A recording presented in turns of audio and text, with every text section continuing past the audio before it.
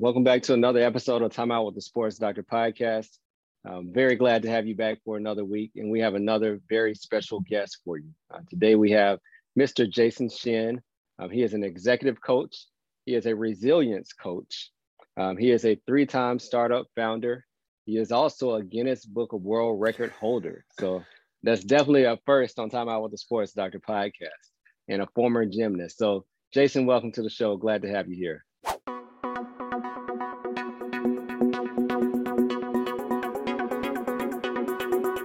Are you interested in real estate?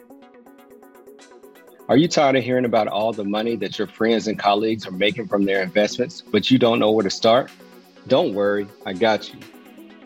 We are teaming up with Dr. Ronnie Shalev and Shawin Properties to equip you with the tools you need to feel empowered about your investments. So how do you get involved? Do these three things. First, go to my website at drderek.thesportsdoctor.com and click on the sponsor link for Shawin Properties. This will give you access to a free webinar as well as the ability to have a discovery call with Dr. Ronnie Shalev. Also follow her on social media and stay tuned for more helpful tips coming at you on Money Mondays. Now, back to the episode.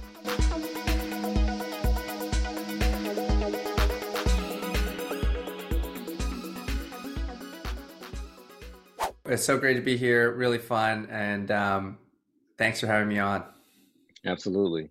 So before we start recording, he is a friend of Mariko Gordon. And as I said, she is almost co-host of Time Out with the Sports Doctor. She's been really good and sending a lot of very brilliant people my way. And I really appreciate that.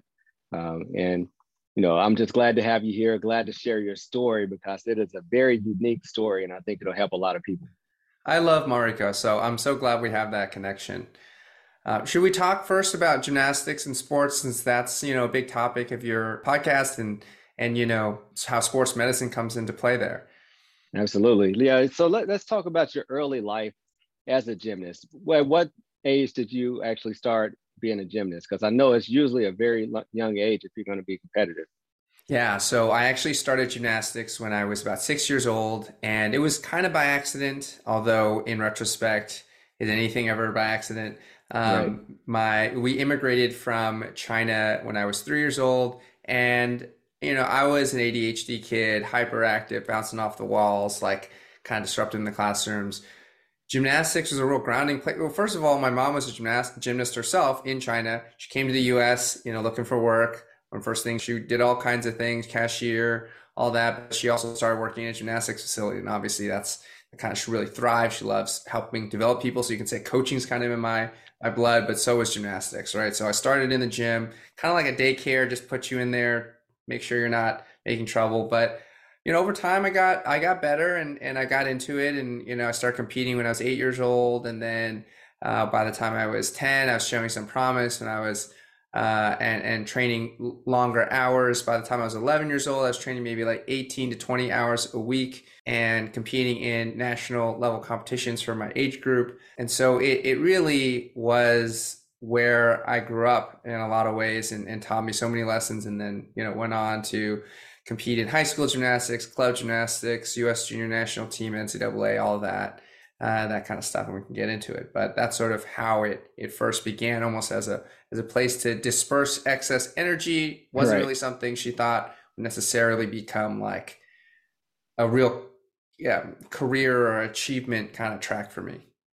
So you mentioned 18 to 20 hours a week. At what age? Starting really like 11 and 12 years old. Yeah. Okay.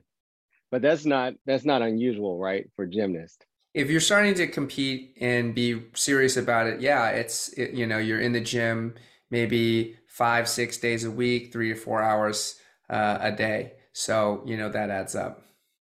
And what about injuries? You know, I know you had an injury later in life, but how did your body hold up at that young age to, you know, jumping, flipping at that young age, that many hours a week?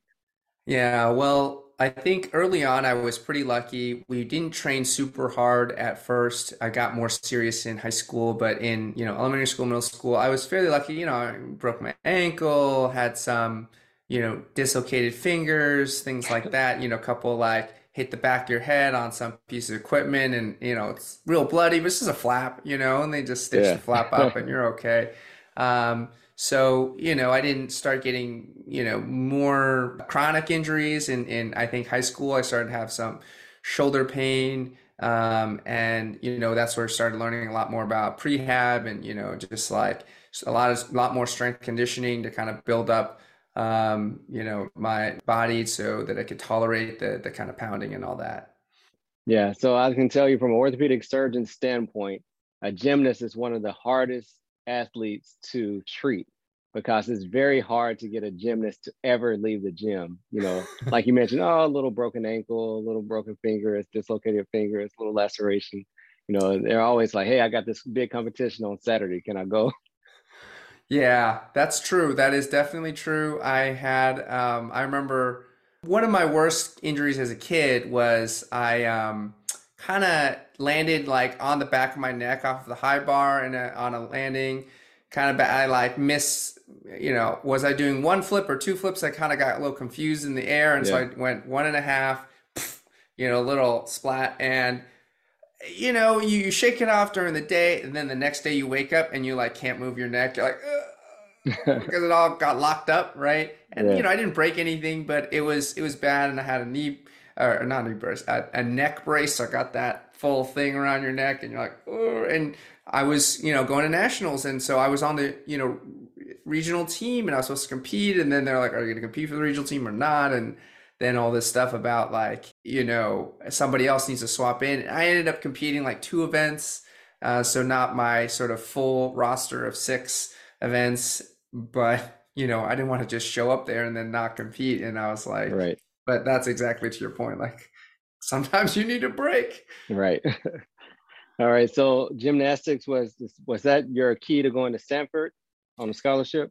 Yeah, I mean, I think I knew I wanted to compete in college athletics. It was a very exciting opportunity, and I've always loved that camaraderie. I think in club gymnastics, you really are alone. You're competing on your own. And then I did some high school gymnastics too, which a lot of club athletes don't do because it's sort of like, well, what's the point? It's sort of a waste of time. You're not competing with those guys in your high school. They're not serious, right? But I knew some other people who from my old club who went to my high school who were like, you got to show up. And so, even with my coach not wanting me to do that, I did that. And I really built a lot of friendships there. And, I was kind of a nerd growing up, like really into books and studying when I wasn't in the gym. So even though I was like, it's funny because there's sort of this idea that like all athletes are like jocks and they're Right. cool and they're just roaming around this, but that wasn't really the case for me as a gymnast. You're a small guy and nobody, you're the guy prancing around in tights, but like doing high school gymnastics kind of gave me some of that street cred, right? Like people came out to the competitions and they're like, oh snap, like that's really hard, that's cool, Jason's like actually really good. So you built my Yeah. confidence, even though in some ways you could have said it was like maybe not the best use of my time. But between, I think I had pretty good standardized test scores because I just really like dial in on, I have ADHD, and so like when it comes to like the big tests, I get real fired up and I'm like all about it, and I want to, you know, give it my all. But when it's like day to day, like the homework, every assignment, every quiz, like I did okay. I did Mhm. okay, kind of that B plus A minus range. But then, the standardized test I did well, and then combination of that plus the gymnastics put me into the mix for Stanford. It was either Stanford or like, University of Minnesota or like Penn State. They're all schools that had gymnastics programs. But luckily, Stanford wanted me on a partial scholarship, so I went out. And where did you live before going to Stanford? I grew up in the suburbs of Boston, so that's where we immigrated when we moved from China. And then going to California was, a trip. It was so much fun. Yeah, that's what I was going to say. What was that adjustment like? Because I know Stanford, that what is that, Palo Alto area, Yeah. very expensive, very exclusive. How did you adjust to that? Well, they say it's like a bubble, so I really did feel like I wasn't even in that surrounding area. I was just on campus, and I Okay. remember that first month was like the most exciting month of my life because there's just so much freedom. That my day had been so regimented, like get up, go to school, go to high school gymnastics, then go to my regular program. I wasn't getting home till like 9:30, 10 o'clock, eating dinner, then doing my homework. So it was a pretty, the winter I wouldn't see the sun basically. Wow. And so just being like, oh, you got classes end at 1 o'clock. You got practice till 2, but then it ends at 6, and then you still got some time. It was really fun. But in retrospect, I think I grew up, with immigrant family. Like we did okay for ourselves, but you only realize in retrospect, like, man, some of these people were so wealthy, right? So many of these Right. people who go to these elite schools are just have come from so much money, and they do their best to try to bring some folks who on needs based scholarship or what have you, but it's the smaller fraction, right? And I definitely did feel like separation from myself with a lot of students, but I never really understood why. And in retrospect, it's like, duh, it's obvious. Like they grew up so differently from you. Um, Sure. but luckily, the gymnastics team, I kind of inherited a group of friends, and I really did feel like it was also, a chance to learn like masculine coded behavior, like how guys kind of interact in groups. I really learned that kind of backslapping, Yeah. bro, that kind of style, and I'll kind of flip into that when my teammates and I all go meet up for somebody's wedding, but it was valuable, but it was also kind of like not exactly me. hmm hmm So did you feel a lot of pressure as a first generation Chinese immigrant? Was there a pressure that you put on yourself or maybe pressure that your family put on you to succeed? Yeah, pressure is a great question. I do feel like I had a lot riding on my shoulders. I wanted to show my parents that they had done a good job and it really like set me up. So yeah, I definitely felt that way. And I have a younger sister who was born 12 years after I was born. So really big difference, right? hmm She hmm was going to elementary school when I went off to college, or she was going to kindergarten. So we grew up like totally apart, and she doesn't feel that at all, right? She's sort of Right. like I'm just trying to live my life, enjoy my life, and I'm like I need to achieve, I need to do more, and like I can't retire my parents, and that kills me, like they're pretty much retired, but it's that kind of retirement where you're like, okay, we got to watch every dollar, we're not just like taking it for granted, right? And I wish I'm 36 now. I wish I was at that point where I was already could be like, mom, dad, don't even worry about it. Like, just go on vacation, stay on vacation. Your son's got this. And Yeah. so it is painful to be able to not be able to say that. And sometimes I'm on the phone with my mom. She's like, don't work so hard. I'm like, are you kidding me? Like, who taught me to work hard? Right. And I'm not ready to let go now. So yeah, I did feel pressure. So as a three-time startup founder, would you attribute that more to your family or more to your Stanford experience? Because I know that in that environment, there's so many creatives and so much business, and especially in that area, Silicon Valley. What do you attribute to your entrepreneurship drive? Yeah, it's absolutely a combination. Some people grew up in families where, my wife's parents started a series of restaurants, and so she kind of like saw that entrepreneurship up close in her life. For me, my mom was a gymnastics coach. My dad worked for the state government in education, so he had a very stable job. They weren't really demonstrating those like entrepreneurial qualities. Growing Mhm. up, I liked computers. I was one of those kids who got the sort of first modems back in the day and those early computers, getting on the internet, doing stuff. But coding wasn't really my thing. So I kind of was like, I don't know. I like computers, but I don't think I can be a software programmer. So what do I do? And so Stanford did show me that there were these other ways of operating that kind of allowed me to participate in the startup ecosystem. And I'm old enough to remember when like Facebook just came out and it wasn't available in my school yet, in my Yeah. college even. It was like just Harvard, then the Ivy League. And I'm like, come on, when does it come to Stanford? And then, Yeah. so I saw all of that, right? And a lot of people did.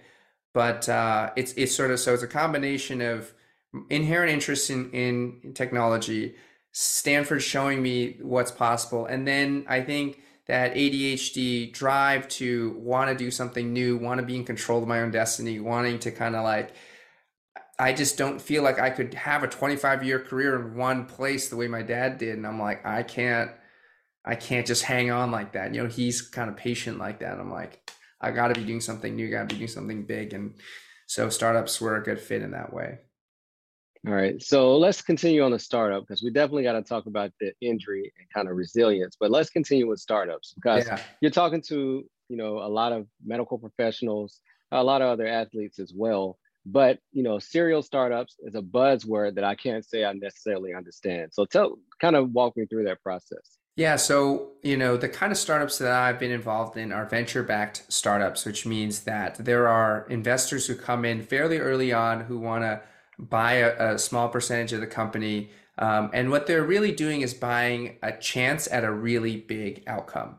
So Mhm. this is unlike, going to your bank or going to the SBA and trying to get a loan to start, a coffee shop where you said, look, the chances of success are pretty good. I scoped out this area, or I'm gonna let do a Subway franchise, right? Like those are relatively low risk. Like they could still not work, but you're selling the sandwiches, you're selling the coffee, you've got a thing, and the likelihood of you going to zero are like less than, let's say, less than 30-40%, right? Like you can make some money back. Or if it's like going really badly, you can say, okay, let's unwind this and sell some of the equipment. And then, you're never going to come out with zero, right? If Yeah. you're smart. But with these venture-backed startups, the idea is you see an opportunity for something big, something potentially really big. We're talking about Facebook, we're talking about Uber, Airbnb, Apple. These are all companies that were venture backed, which means that it can lose money at first,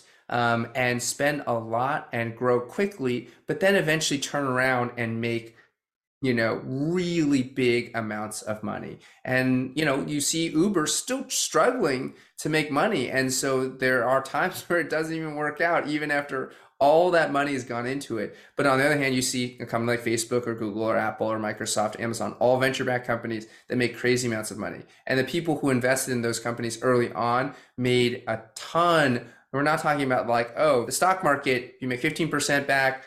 That's sort of pretty good, right? You make 25, 30, 50%. You're like, wow, you're amazing. You make 40% on the stock market year after year. That's amazing.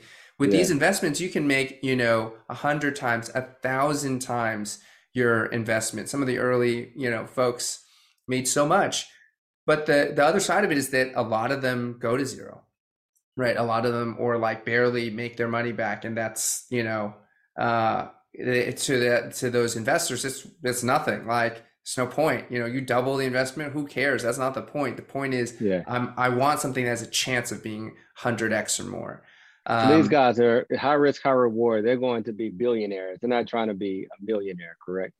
well, the way it works is even these investors have their own investors, right? Okay. So it's like it's just investors all the way around, right? Like Yeah. these guys, they run a fund. The fund comes out. Some of it's their own money. Some of it is, high net worth individuals. Some of it is like pension funds, right? Like pension funds or nonprofits will invest some of their endowment. Stanford's got a huge endowment. Some of that's in different VC funds. So everybody's kind of like still, it's not just their own money, right? And their Right. goal I'm is to with you. beat the stock market ultimately, right? Like, yes, they want those 100xers, but they know they're going to eat a lot of zeros. So the goal is just to balance out and beat the stock market and be another source of capital returns. You got like real estate, you got like gold, you got like stock market, and then you got venture capital as a sort of another category of investment.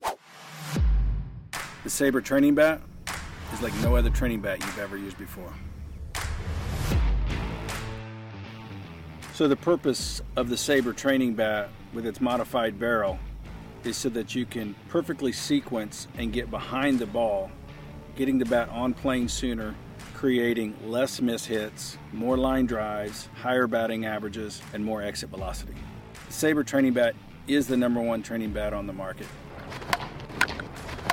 Sabre bats, the training bat that's going to take you to your best swing.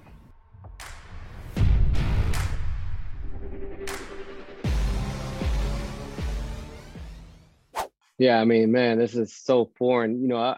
We've talked a lot about money on this podcast and assets and growing your assets. And, we're doing a Money Mondays where we're talking about things of this nature, but it's still such a different mindset from, in medicine, you want everything to be perfect versus business is, okay, we'll give this a try. If it doesn't work out, we'll pull our money out and put it somewhere else.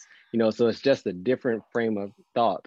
And it's always nice to hear someone that thinks just almost totally different But I'll from tell you. you, it's challenging as someone who is a first generation immigrant to Yeah, think as big as you kind of need to, because you really got to be okay with total failure. And I think in a lot of ways, the three companies I worked on, the first one, we actually kind of like stopped halfway through because we just couldn't figure out what to do, and we gave money back, and they were just like, "What are you doing, giving money back to us?" You know, yeah, but we thought we were doing the right thing, and I think a lot of people were like, no, like you're not ambitious enough. You're not thinking big enough because we were like, we don't right. know what to do with this money anymore. Here it is. And they're like, that wasn't the point of this. So never give And it back. right, never give it back. But then the second company, I started, when we kind of got stuck, we actually pivoted and tried to do something else.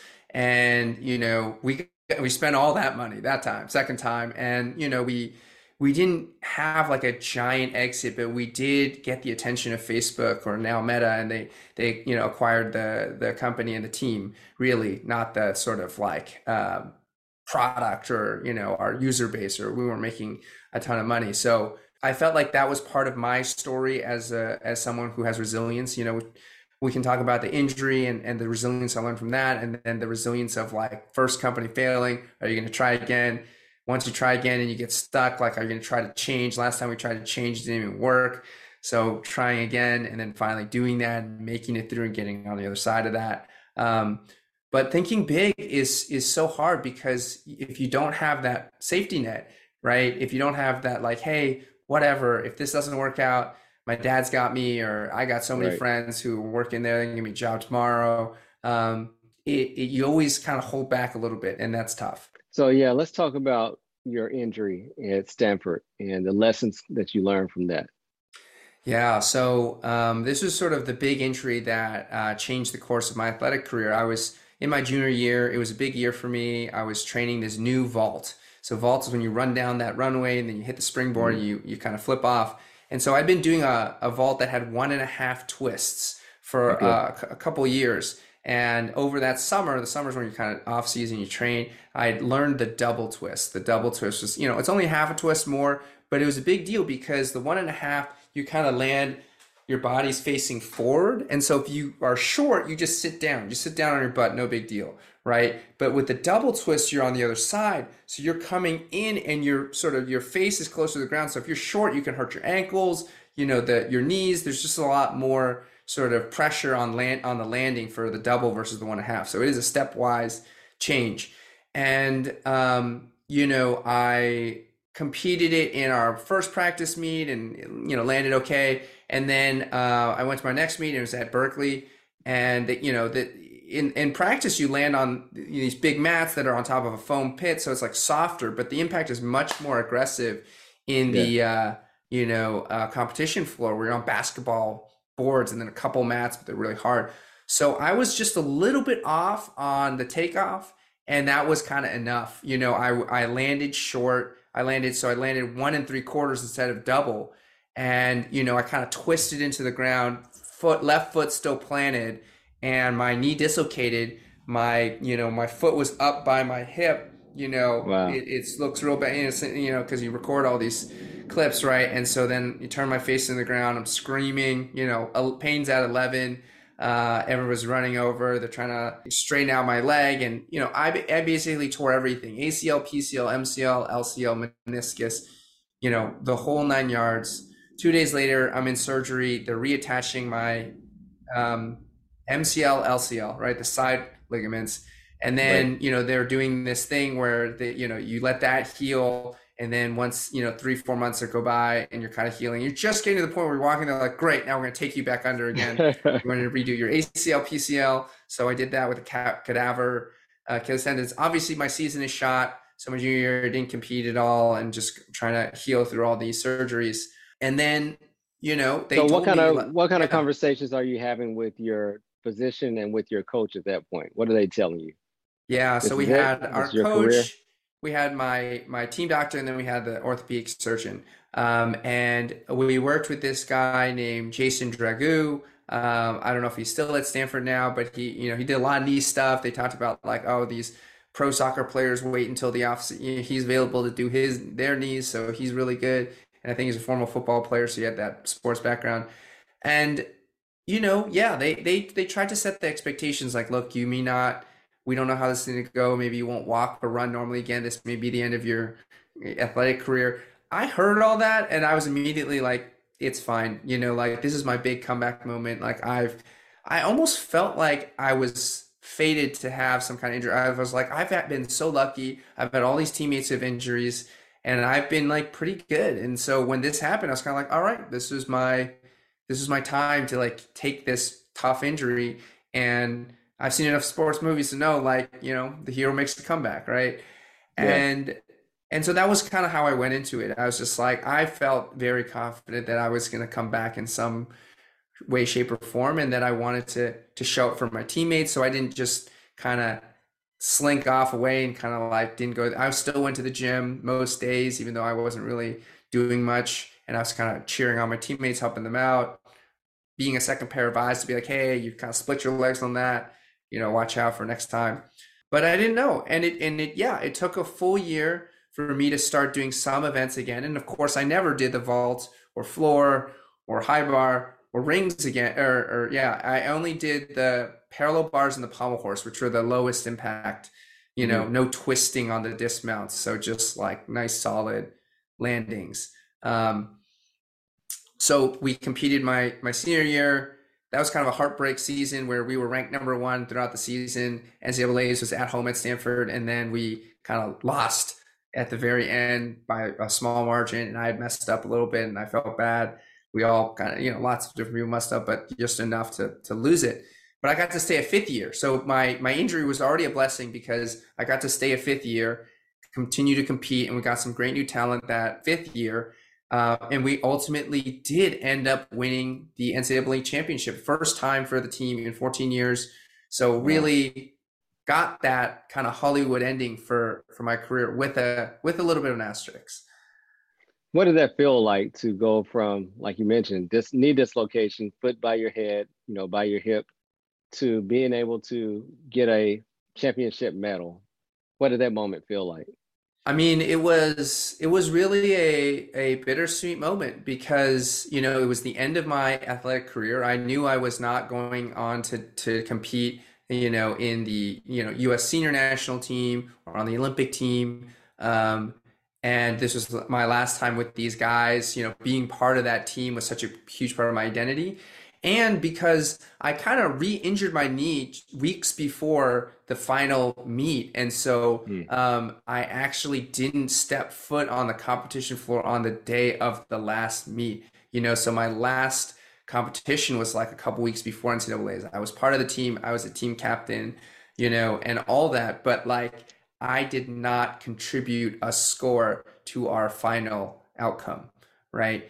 And so that's why I say there's an asterisk there. There's still like a bit of like, I didn't, I was only doing 2 events and I wasn't like the big guy on the team anymore. There are all these other guys. So like our team was fine, right? And I feel that I do deserve it, right? I got my championship ring right here. I'll show it to you for the, I don't know if is this video too, but yeah, you can kind of see, nice. Right? Yeah. Big fat. It's too big to fit on my finger, honestly. But like, it was a bittersweet, moment. Yeah. So do you still, as a resilience coach, how do you use not failures, but truly setbacks? How do you use your setbacks or the things that you had to overcome to help other people now? Yeah. I mean, I think the first thing to remember when you're facing a setback or a moment of adversity is to remember that, this will pass, right? Nothing bad lasts forever. Nothing good lasts forever. And so, but when you're going through something bad, you go, oh my God, is this it? Is my life just going to be this bad forever? And no, obviously that's not what's going to happen. You've made it through every other bad day that you've had in your life to this point. Maybe this is the baddest day yet. But I think that's a good starting point. The second thing to remember is that I don't want to say that every adversity or every setback is somehow good for you, right? There are some things that don't need to ever happen to somebody, but that there is something that you can take away from this experience. You can both say like, hey, it might be better for you if this experience didn't happen, and say, given where you are now, there are better and worse ways to respond. There are ways you can take something from this that will help you in the future. And to really like actively look for those things, because I looked for those things. I said, as someone who has, achieved things that they wanted in life, but also kind of been just short of them in some ways. Yeah. I think I can bring a sense of connection to my clients that I otherwise couldn't. If you sort of live the perfect life, client goes, you don't know, right? Like you don't know what it's like to kind of be disappointed in the ways that I've been disappointed. And I think that that's part of why coaching is such a calling for me, is I want people to feel seen and heard, and like there's someone who understands. I was thinking about, how do you bring all of this together? And it might be through your coaching, your career as a gymnast, startup capital, now the coaching piece. What's your 5-year plan, or what's your long-term plan for all your talents? Yeah. So, I think my goal is in 5 years time to be sort of running back to sort of my own firm, but not a venture-backed company this time. This time, kind of like hanging my shingle as an individual and saying, hey, I'm bringing something here. I've got a sort of place for a certain type of person or team. And the phrase that I've been coming back to a lot is helping people find the courage to make the leap. And making the leap transcends a lot of different things. In gymnastics, your coach kind of helps you learn that new skill, that scary new skill, and they're helping you, spotting you. And then one day they say, hey, this one's all you. I'm stepping aside. I'm not touching you. And that's that scary moment when you go like, do I really trust my coach? Do I really got this? And the point of your coach is to help you have the courage to say, you got this, right? And then with startups, making the leap, quitting your job, going off and doing this thing, asking people for money who you're looking them in the eye and say, hey, this could be 100 extra for you.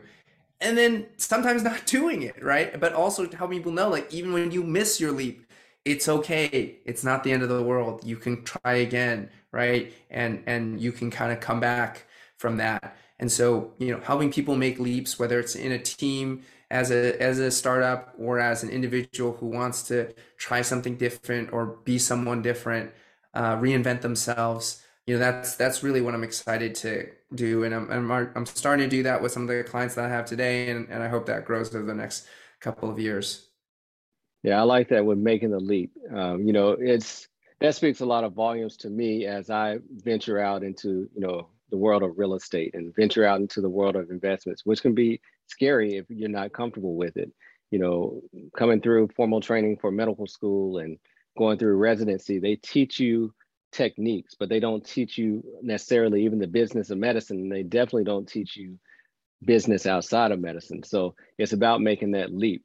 On Time Out with the Sports Doctor, this is your final timeout. So we're going to stick with the topic of making a leap. Speak with an individual who might not be comfortable with taking risk about why taking that leap is so important to fulfilling your full potential. Ooh, that's a big one. You ended me on a big one. Hey, you're an executive coach, so you're that's used right. to big ones. gotta step up. No, I think that people who are listening to this know that I want them to know that there's something bigger inside of them than what they might have experienced so far.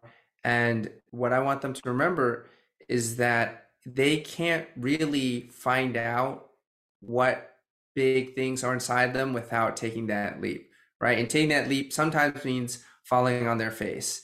But you know what? It doesn't hurt as much as you think. You can get up.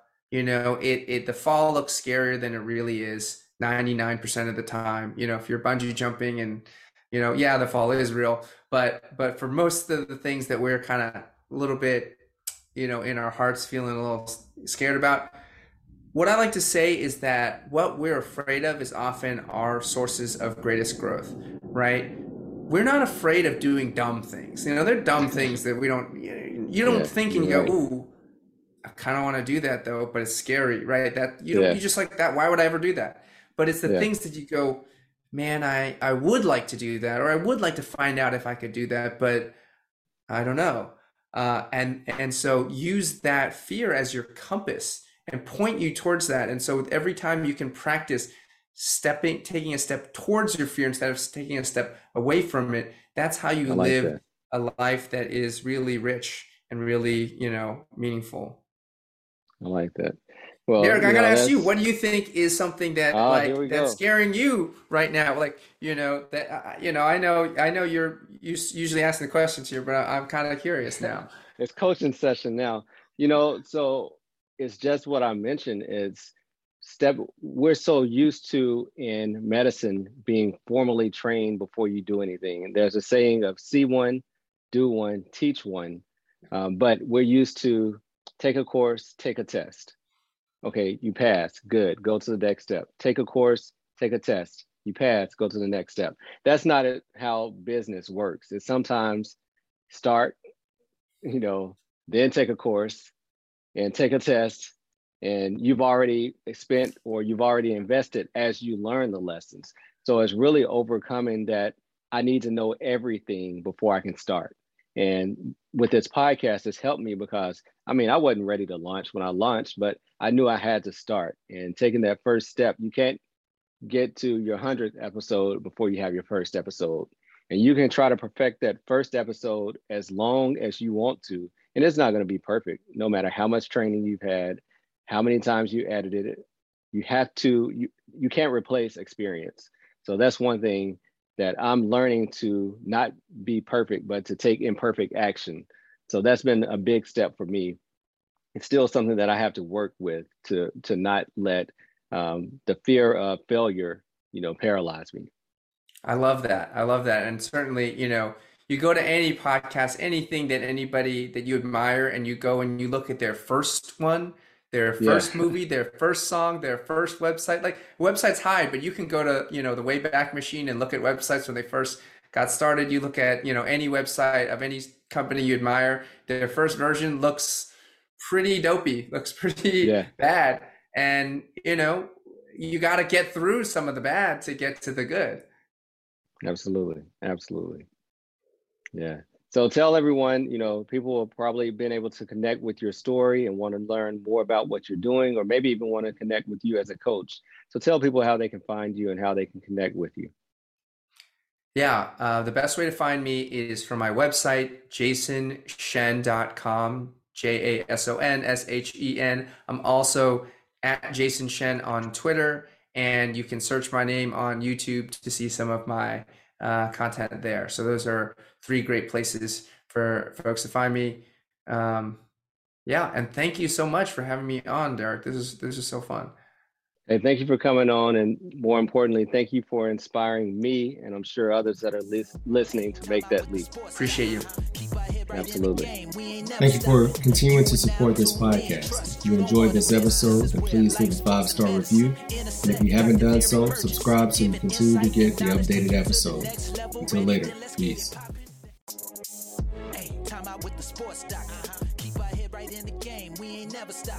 You are now tuned in. Trust, you don't want to miss. This is where life, sports, and medicine